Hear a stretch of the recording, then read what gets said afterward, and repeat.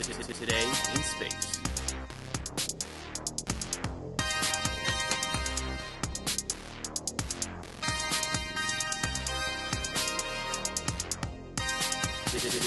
Today in Space.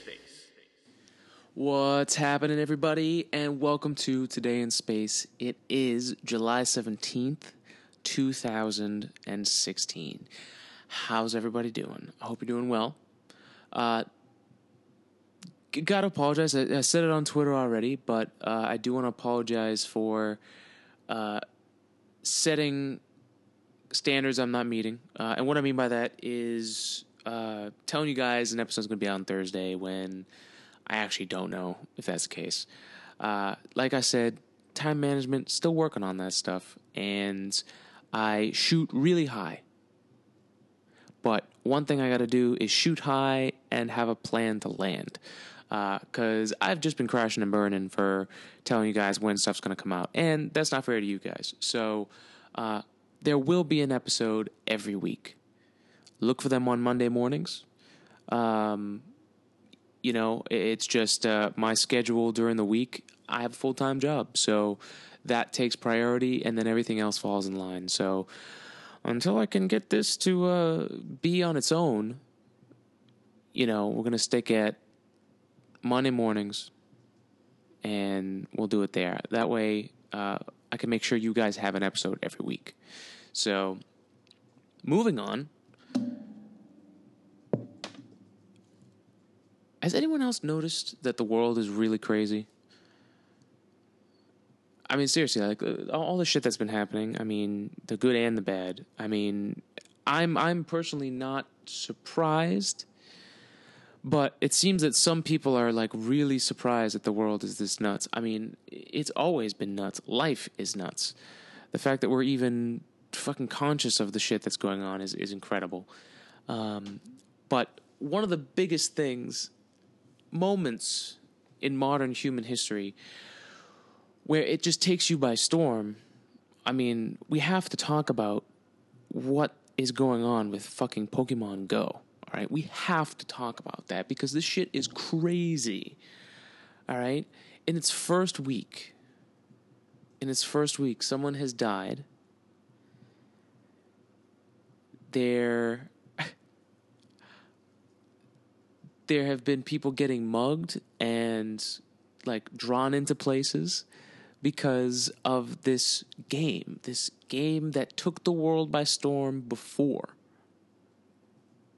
Completely engulfed an entire generation of children and became an instant classic, has now come back to wreak once again the Pokemon craze on the world. Now, it's not all bad stuff. I mean, yes. Is it kind of crazy to see a whole bunch of, 20-something-year-old people huddled around, talking to each other? But is that really a bad thing? I mean, it's everyone who's using this. I mean, if you've looked at it, there's plenty of just instances where people are interacting. People are talking with each other, recognizing each other's existence, and like being a part of something. That it's a very interesting thing that's happening, that it's affecting human culture and how humans interact with each other. And it's helping humans interact with just everything. I mean, I think it's a very cool concept. You take the video game and you put it in the real world, and you put it in places that have some historical significance, some place for people to learn. So you're going around learning about these different monuments, just like you learn about the different places in the game, right? You're going around, meeting different people. You see a group of people, you're like, oh, there must be a Pokemon over there. It's crazy. They brought the game reality into our reality, and it's affecting us. How fucking crazy is that? And even more than that, even more than just the people interacting and talking to each other and not being like headfirst into a video game, which is a dynamic change from how video games are, normally. but it's getting an entire group of people, arguably the group of people that needs to work out the most, an obsessive reason to move, get out, experience the world. Like a video game that actually gets people to move around and walk around and makes them want to get around and move around. I think that's the most important thing. You know, we had the Wii, which was very interesting. You know, the Wii got people moving around, but still, you could be 600 pounds and be using a Wii, and using a Wii isn't going to help you lose weight. You know what I mean? Like, yes, it is movement, but it wasn't, you know, and we even have the ones where they watch you and you dance, and those are cool, but, you know, they're all movements for the sake of a thing in the game. It's not something you would obsessively want to do. You know what I mean? So the walking that these people are doing is fantastic. It's a great thing. And it's getting people out there. Now, plenty of things need to come along with that. Again, who's at fault here? People are getting mugged. People are getting involved in things that they shouldn't be getting involved in. The person getting hit by the car and dying. Like, some of this stuff is... People need to just have some common sense. And it's crazy that we need to have a PSA to say, don't not walk around with your head in your phone, or else you might get hit by a car. Or don't just trust somebody because you think they're playing Pokemon Go that they're a good person. Assess the situation, you know? So it's crazy, but this is what something like this does. Like, I think the only other thing in recent history that did something to that nature was kind of the Ice Bucket Challenge.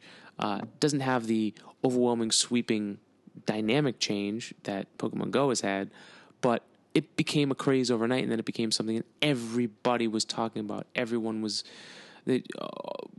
tons of people were getting into it, to the point where they were saying, stop doing it because we have water shortages. You know, that became this whole other thing.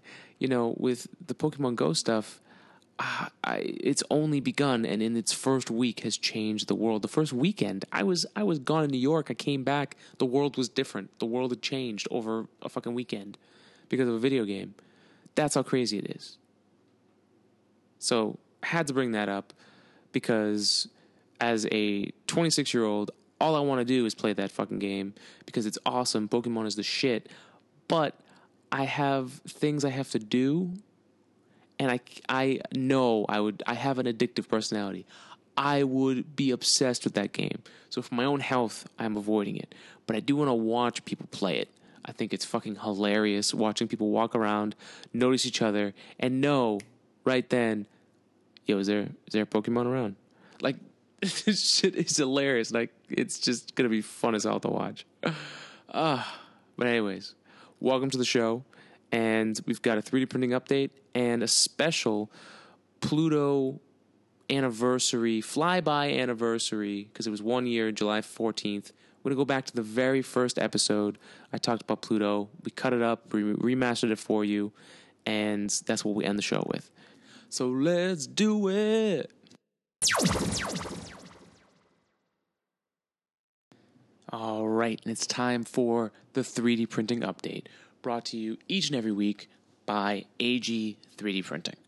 So this week in 3D printing was a pretty interesting week, and it started off almost disastrous, or at least that's what it seemed.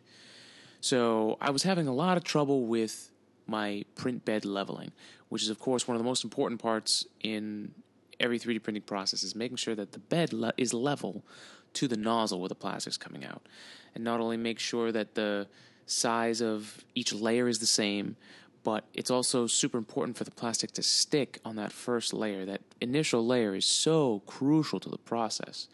So it's something that everyone who's in 3D printing is aware of, because it's the only way that they can get their parts to form. So This new printer is very different from my last printer. The Rigidbot, which is still in repair, is very much like, do it till it feels right. Basically, you use 2 sheets of paper underneath the nozzle in 4 different areas, in the 4 corners, basically, of the plate. And you move an Allen wrench. There's like 4 screws. And you kind of just feel until it tugs, with just 2 sheets of paper underneath. And then you do that in 4 areas. So, not accurate, but it got the job done. And with this new printer, it's a lot different. It's got these 4 little corners on the bed plate, these little metal corners. And the tip has a little probe on the end of it. And it tells you how many turns you need to turn these little bolts on the screws to make it level. So it's like really cool and awesome. But the problem is it gets out of whack. And if you're like me and you kind of just start doing something without reading instructions, then it gets a little frustrating. Luckily, the big difference I've noticed is the first printer I had is an open source printer. It's something for DIY people who want a challenge, figure out things, and make it completely their own. That's the beauty of the Rigidbot and why I got it in the first place. But as far as support goes, there is a great online group, but it's pretty much you've got to figure it out. It's on you. There is no warranty with an open source anything. But with this new XYZ printing printer, I gotta say, the customer support when you really need yourself to be up and printing is so important. And it's worked out so well, having a company to talk to get some advice. And then they had some great tutorials online. And it comes down to the fact that I didn't really read the tutorial very well. And the more I dug into it, it's very cool. You can, basically what you got to do is you got to set the print bed all the way up, then go down 2 millimeters so that the little probe can actually get close enough to touch the metal corners. It's actually how high the metal corners are off the bed. And then you just keep twisting until each of the 4 corners touch.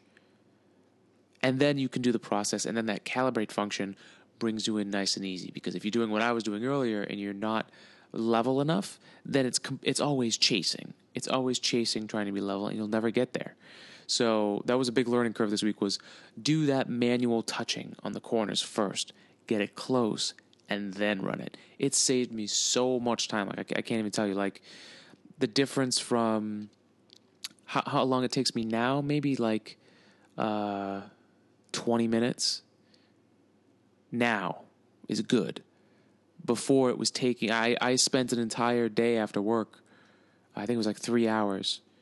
So it was basically the entire time I had while I was home before I had to go to work the next day.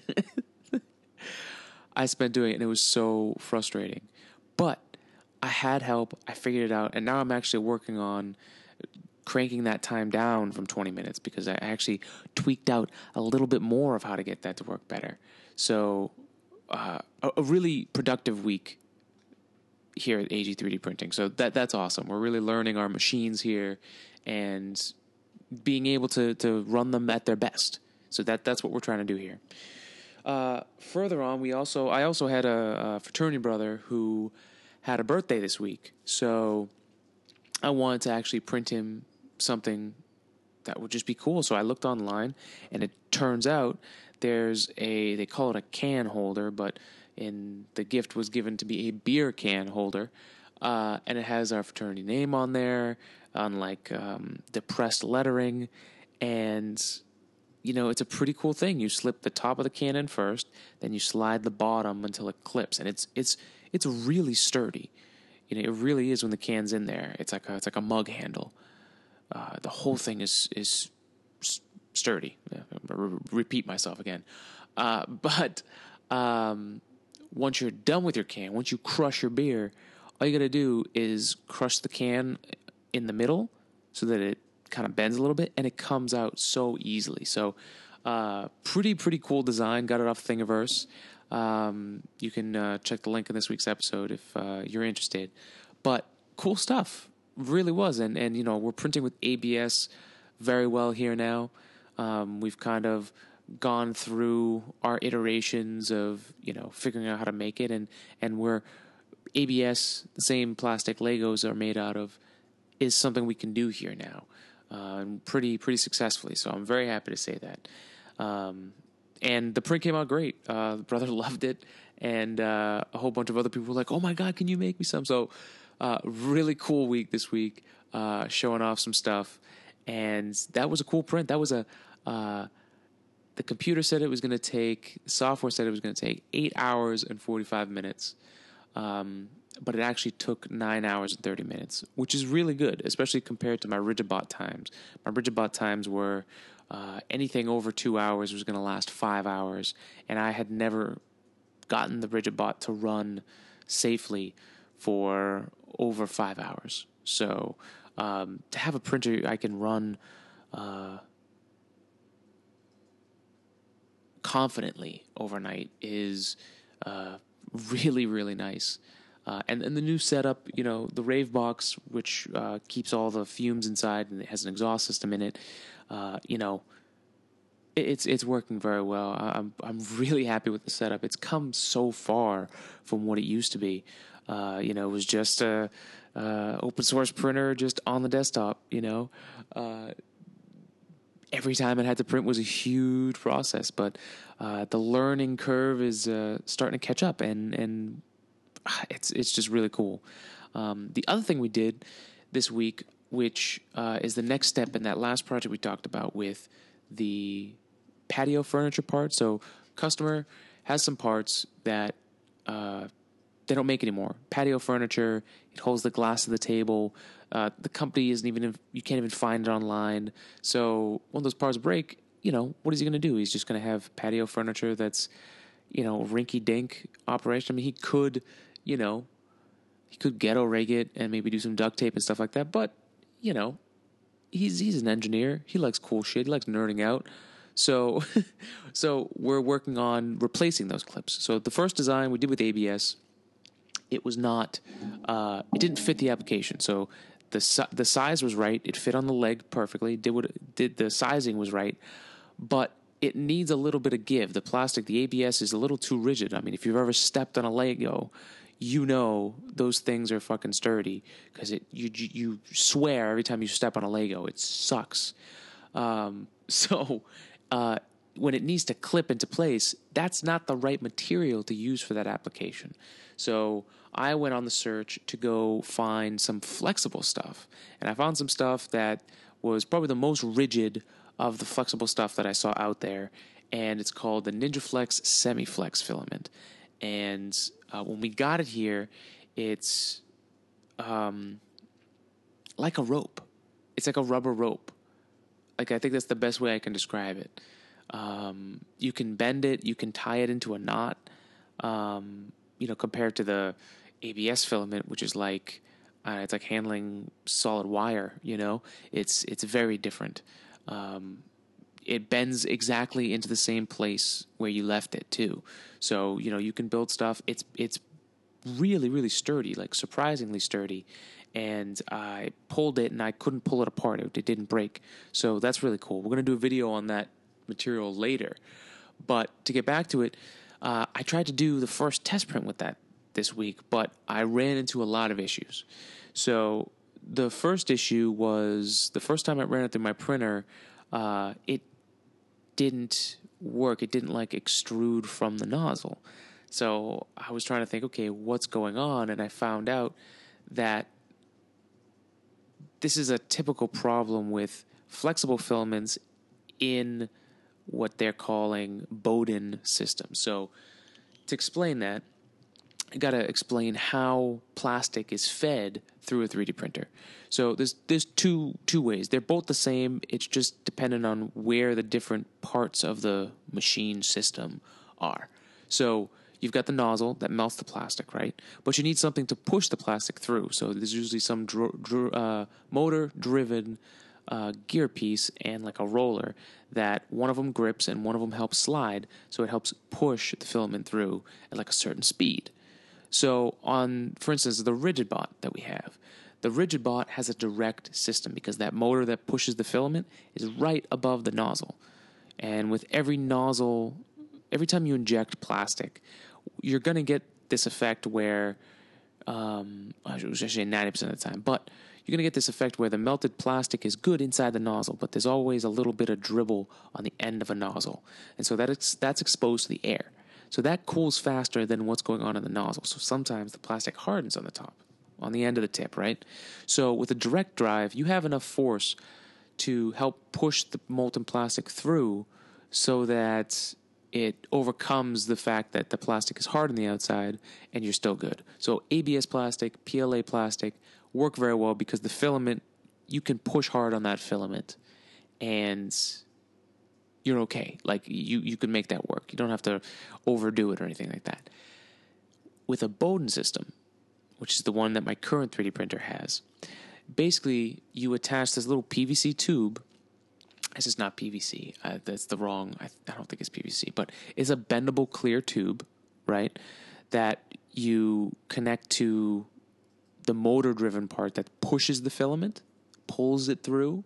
I guess those are two different things, but I think of it as pushing. It pushes the filament through. It's actually farther away.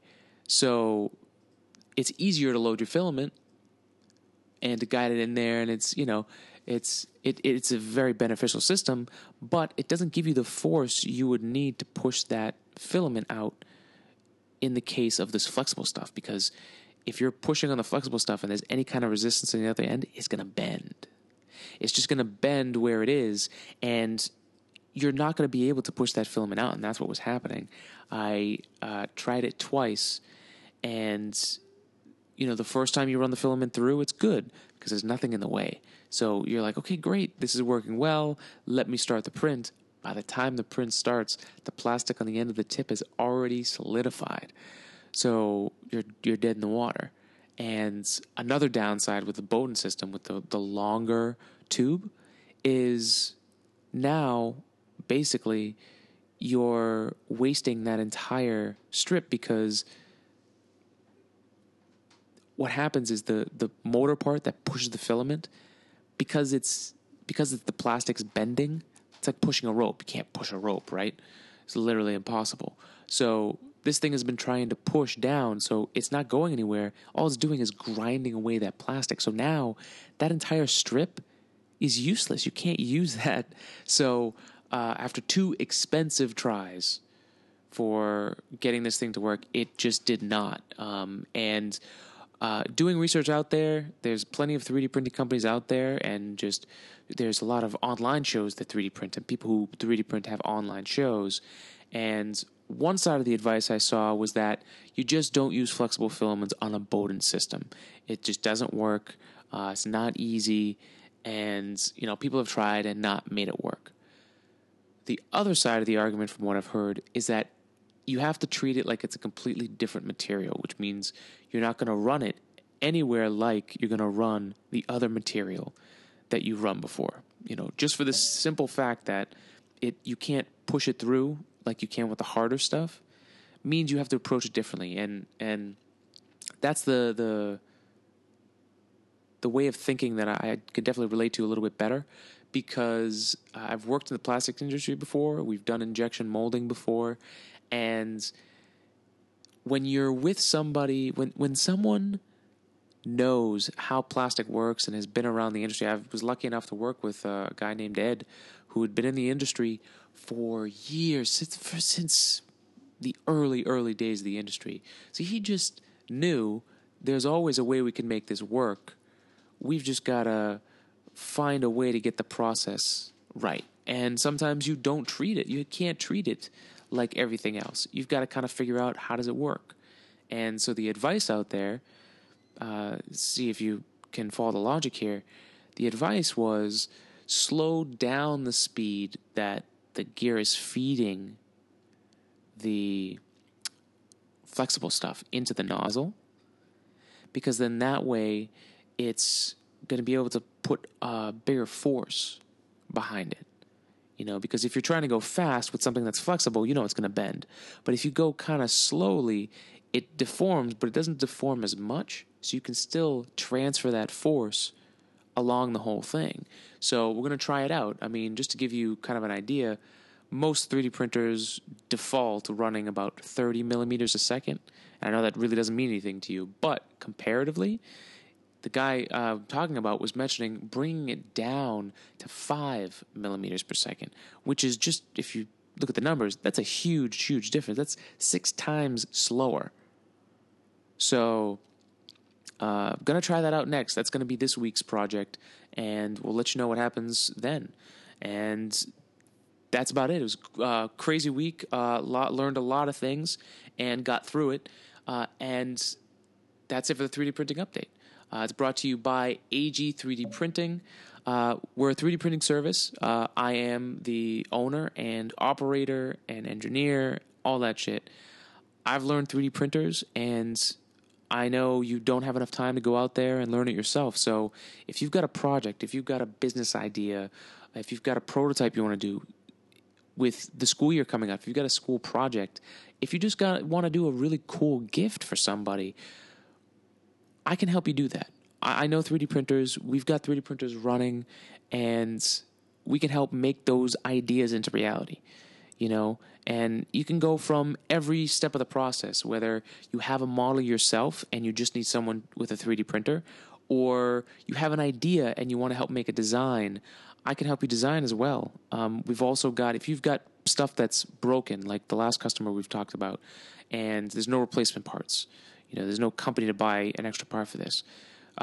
You can actually, if you have a spare, you can send that to us and we can make a 3D scan of it and then 3D print you more parts.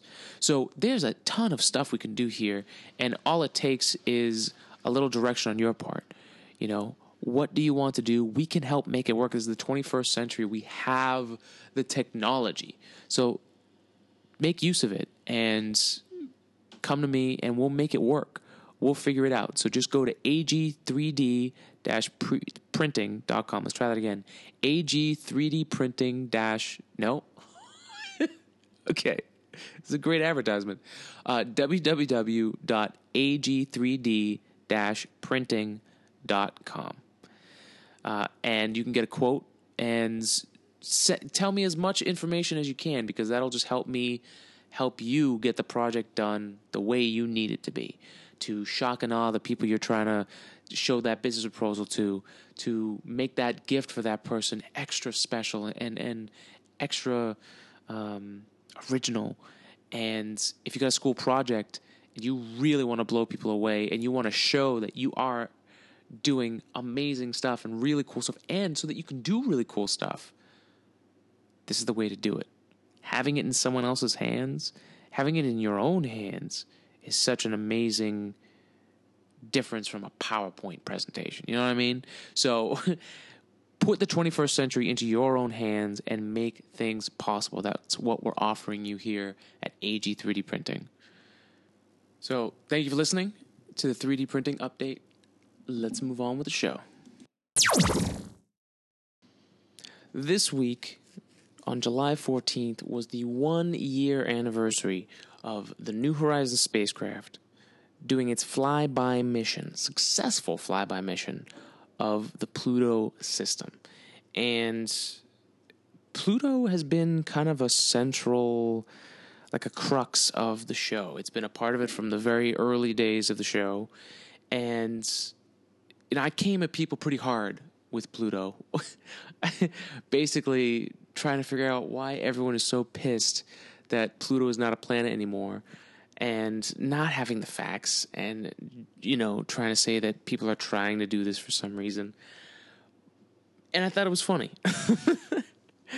And Pluto has become, in this last year, which I can't even believe it's already here, we've learned so much about something we had no clue about. That's why we called the song Pluto the Misunderstood, because all we knew of it was 2 bright dots from a Hubble telescope picture, which just tells you how far fucking away that is, that the Hubble telescope can't even pick it up, like the details of it. That's how far away it is. 3 billion miles, right? So when people get pissed off about how, Pluto's not a planet anymore, it's like, dude, we don't even know what it is. We have a general idea with the science we have available to us, but we don't know shit. The best depiction of Pluto was that Looney Tunes episode. That Looney Tunes, you just saw it going around during the Pluto flyby, was a cartoon. So I came at people pretty hard with Pluto, and throughout the process, the debate has still been, is Pluto rightfully a planet? Should it be reinstated? Should it have never been taken down? Or was Pluto wrongly classified in the first place, and now classifying it as a dwarf planet is closer to what it actually is? Us putting a name on it doesn't change what Pluto is. The name should reflect what it is. So if it is in fact a dwarf planet, it should be called a dwarf planet. That doesn't mean we don't talk about it anymore. There's tons of things in the solar system that could kill us, and we don't talk about them ever. So it's like the planets aren't the only things, and if saying that it's not a planet anymore doesn't mean you're not going to learn about it. I think, from what we've learned, Pluto is a system.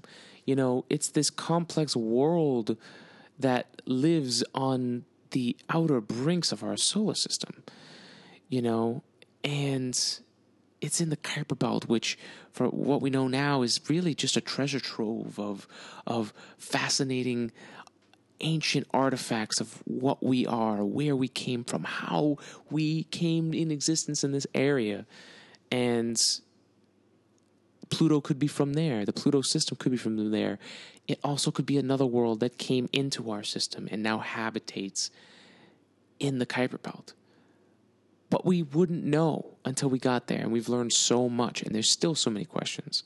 Now, the debate still is up. Is it a dwarf planet or is it a regular planet? That is just a definition, and it's a definition that was only created not that long ago. You'll find out more about it when we go into the clip that we're going to play at the end of the episode here. But dwarf planet is a brand new definition, and we'll be able to figure out what really is a dwarf planet. Whether we were right, whether we were wrong. But all in all, that doesn't matter, because this is just discovery. Everything we knew before this, there's nothing. It doesn't mean anything. Now we're learning. Now we're figuring it out. And that's why we did a whole April of Pluto. Because there was so much information we found in just that first year. We haven't even downloaded all the data that was taken. We haven't even gotten it all back yet, because it's still traveling across space. So, relax. It's okay. Pluto is not going anywhere, and it is glorious. Calling it a dwarf planet, are you guys upset about the word dwarf? It's okay. Pluto is not offended. It doesn't give a shit. Okay? Relax. Pluto is amazing, and we learn so much about it every day. Okay? So, enjoy this last piece. This is this is episode 11, 2014, December 15th, 2014. I listened to it the other day, and I was like, holy crap, I sound younger. I can't believe it's only, a year and a half? Yeah, it's crazy how much happens between now and then. Fucking go nuts. But anyways, that's the craziness of just 1 year from when we passed Pluto. We learned that much. So enjoy this. Have a great week, everybody. Remember, spread love, spread science, and keep doing you. Be righteously you. Spread yourself to the world. The world needs it, all right? Have a great week, everybody. We'll see you next week. Please enjoy this cut-up, remastered version of Episode 11, Pluto and the Pluto Express with New Horizons. Love you guys. See you next week.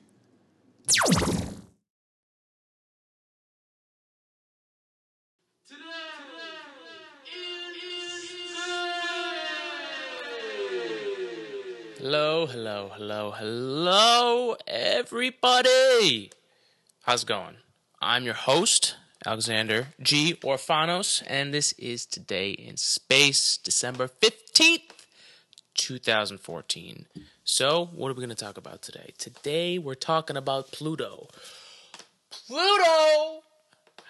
The X-planet, newly classified dwarf planet, as of 8 years ago. There was outrage from both scientists and pop culture when that happened. Even today, people still make claims that Pluto was wrongly changed and should rightly be a planet. But why? What caused such an outrage? Let's take a look back in time and see. Back then, in space.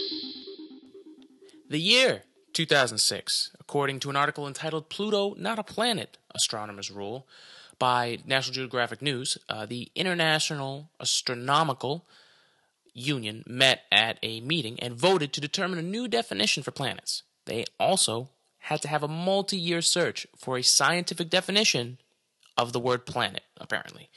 The IAU's decision determined the classifications for a planet and subsequently a dwarf planet.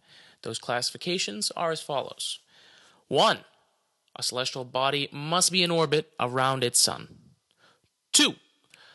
Be round in shape. The planet itself must be round in shape. Number 3. The planet must have a cleared neighborhood for its orbit, or that its orbit has nothing in its path. Now, some disgruntled scientists were quoted saying, "How round is round?" Or better yet, "What is normal?" But in all seriousness, I mean, that's not a bad question. But that shouldn't be the first question you have. I mean, sack up and figure it out. Then you can name the classification of planets' roundness equation after you. See? And then you win. It just opens up opportunity for you. You got to look at it in the right light, guys. All right. Past person. More quotes from disgruntled scientists include, "This will be an issue in the future." Almost sounds like a threat. Dozens of objects are going to be straddling this line. The new definition is not going to help us with this. Okay, but were you really expecting that from this decision? Someone had to pay for a multi-year search for a scientific definition of the word planet. And this was 2006. So I think it's safe to say it's going to be a while before we find that out. Just take a chill pill in the past science, dude, and relax, all right? But Pluto did and still does not have a clear orbit around the sun, one that the other planets in the solar system do. So Pluto passed all but the last classification and was demoted. Or better yet, reclassified. Now, back to today in 2014, 8 years later, there's speculation that Pluto is again a planet. But according to USA Today / USA Now, you would be wrong, and Pluto has not yet been reconsidered a planet. But there's a lot of excitement for that to happen. Scientists at the Harvard-Smithsonian Center for Astrophysics, which would make them astrophysicists, not scientists, come on now. But the astrophysicists there questioned whether it should be reinstated, or at least be brought up again for discussion. And they weren't the only ones. We'll get back to that in a second. But they held a debate and asked the crowd to vote as to whether Pluto should be a planet. And the crowd voted, yes, of course, Pluto. You are a planet. It's okay. We're sorry that it happened. Yes. Okay, so we can get emotional about some orbiting body that we've never even seen. The best pictures we have of Pluto are all crap. Not that the pictures are bad, but the Hubble Space Telescope took a picture of it in 1994, and all you can see are two tiny orbs that are shining. The larger one is Pluto, and the smaller one is Charon. Charon. All we have are artist interpretations of what Pluto looks like. So if you think that Pluto has been a victim of injustice, please do me a favor.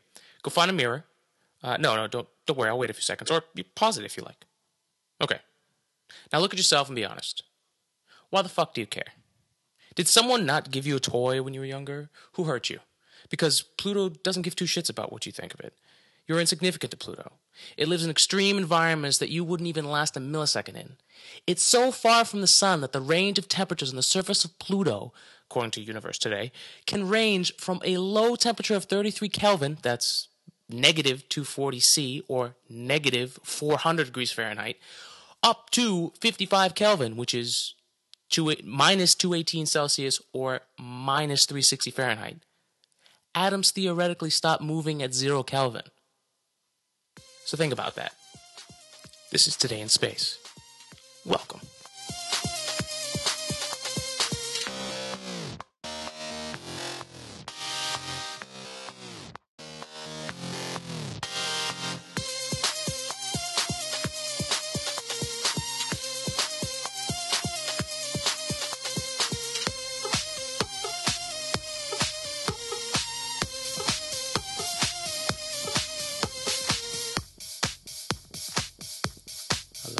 Hello. Okay, so New Horizons.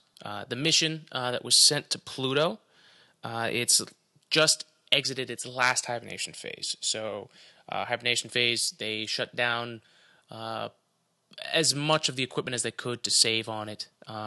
They kept a few things on to keep track of solar wind and particles in the air because we'd love to know more about what's out there.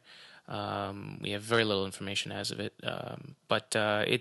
so now the craft is on its approach to Pluto, and it will make it to Pluto on July 14th, 2015. So we're going to have a lot of stuff coming up here, a lot of pictures, a lot of information. We're going to be learning about Pluto for the first time. So if you like knowledge and like learning stuff, especially live, come here. We'll keep talking about it. So the voyage itself. It lasted nearly 9 years and 3 billion miles. I mean, damn. I mean, that's the farthest any space mission has ever traveled to reach its primary target. Voyager 1 and Voyager 2 did not go by Pluto, so they didn't take any pictures. So like I said before, the best picture we have is from the Hubble Space Telescope from 1994. And, Voyager 1 now is in interstellar travel. For those who don't know, which means it's outside of the influence of our sun, or at least that's what we think right now. We're still getting data. It's entered a new area in space, which we're considering the end of space. It's still debatable, but we'll be talking about a few other things. Pluto's many moons. We'll talk about a little bit later. We'll talk about Pluto's atmosphere, what's actually going on over there. But before we go there, the original mission was called Pluto Kuiper Express. Let's try that one more time. Pluto Kuiper Express. There we go. Okay, so but after funding and mission issues, and of course the reclassification of Pluto in 2006, the mission changed and was then renamed New Horizons. The mission was set to launch in 2001, the Pluto Express, but according to something I had read on the internet, it wasn't ready really until 2004, and with budget issues and all that stuff. Like we discussed before, people have big issues with the fact that Pluto is no longer a planet. I don't get it. I mean, if we have the fact that we didn't have a scientific definition for the word planet is perfect for us to finally come up with a real scientific definition, which I think that they're not bad. I think for a starting point, that's pretty good. I mean, how many things do we start? Sorry about getting too close to the mic there, folks. We start a bunch of things. It's never perfect on the first time. This is just us. This is us working on it, guys. We haven't even seen Pluto. That's like going on a blind date and saying you're going to marry the person. You have no idea. All we know is what the data we have so far. So calm down and stick with the show, and we'll find out whether it is.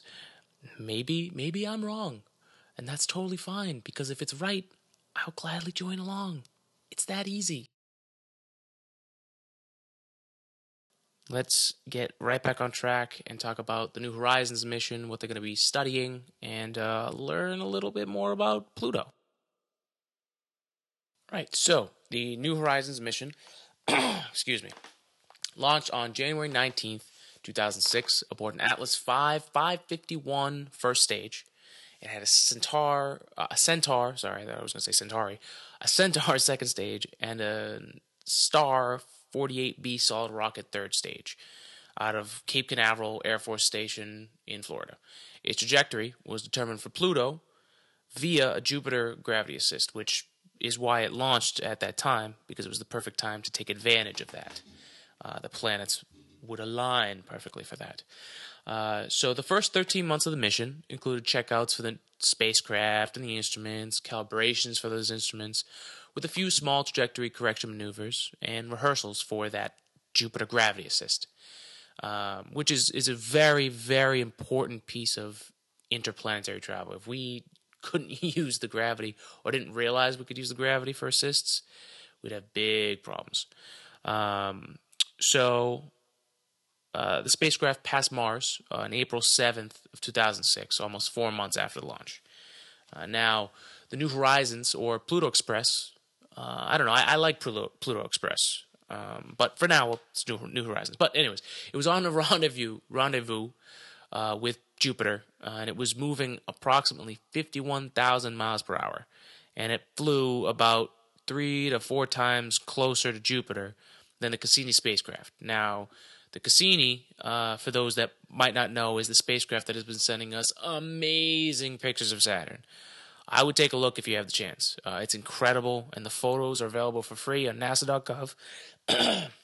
Sorry, that's nasa.gov, under the multimedia section of the mission, for home use and backgrounds and such.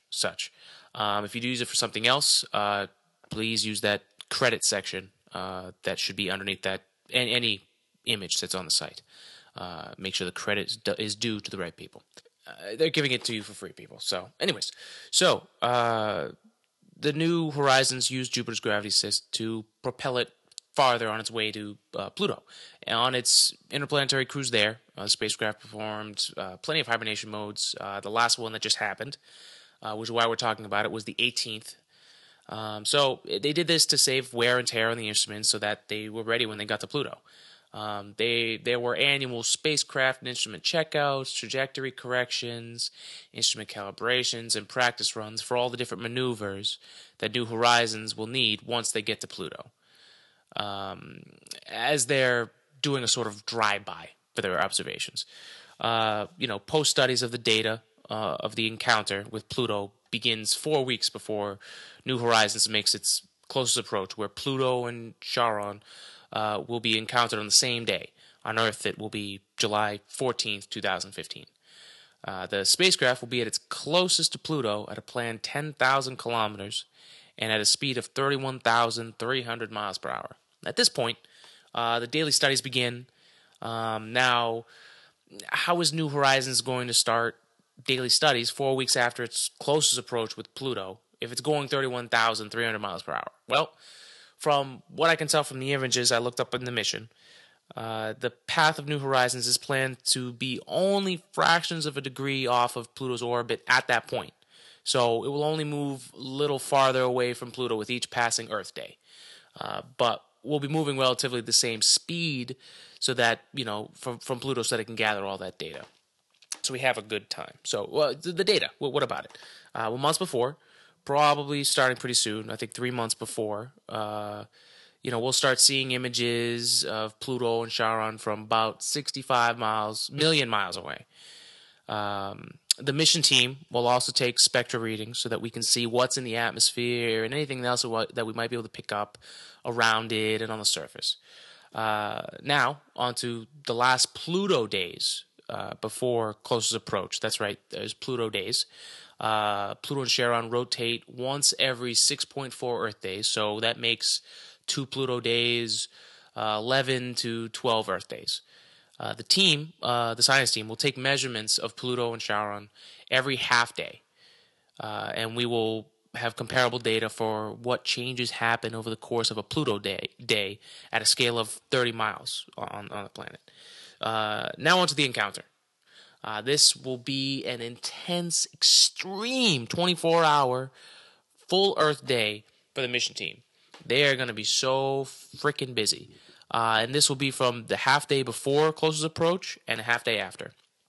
The team will be looking for ultraviolet emissions from the atmosphere of Pluto and make the best and only global maps of Pluto and Charon in green, blue, red, and a special wavelength that they made specifically so that it can pick up readings of the methane frost on the surface of the planet. And Charon, if I'm not mistaken. There will also be spectral maps in the near-infrared spectrum, which will tell the science team about Pluto and Charon's surface compositions, what it's made of, and locations and temperatures of the materials that make up their own respective surfaces. After this intense science-packed day of insanity, I'm sure there'll be lots of coffee. There will still be more work to be done. The science team will use the time after the spacecraft passes to observe both Pluto and its moons from the dark side. Why? Because this is the perfect time to see if there's a haze in the atmosphere, to look for rings, and see if the surfaces are rough or smooth. So pretty cool trick there, right? Now, Pluto has, as of 2013, 5 known moons. In order of distance from Pluto, the moons are called Charon, Styx, like the river Styx, Nix, Kerberos, and Hydra. Charon is half the size of Pluto and weighs 7 times less. Pluto and Charon are tidally locked, so much so that the two are considered a binary object. And Nix and Hydra are very small moons, and they're thought to be between 30 and 100 miles across. So what's left for New Horizons, aka Pluto Express? Will we just send it flying into the depths of space only to someday be wiped off some alien spaceship's window? Well, pending a NASA approval to extend the mission, after that point, there may be more work to be done, which means more money, because you have to pay for the science team to continue their work. So let's hope Orion is kept in budget, and that flat budget doesn't mean that this mission will get the boot, because there's so much it can do more. For instance, if it does get approval, New Horizons will be onto the Kuiper Belt and be looking for. It should be doing pass-bys just like they do with Pluto and Charon, but to some specific Kuiper Belt objects, and that would be from 2016 to 2020.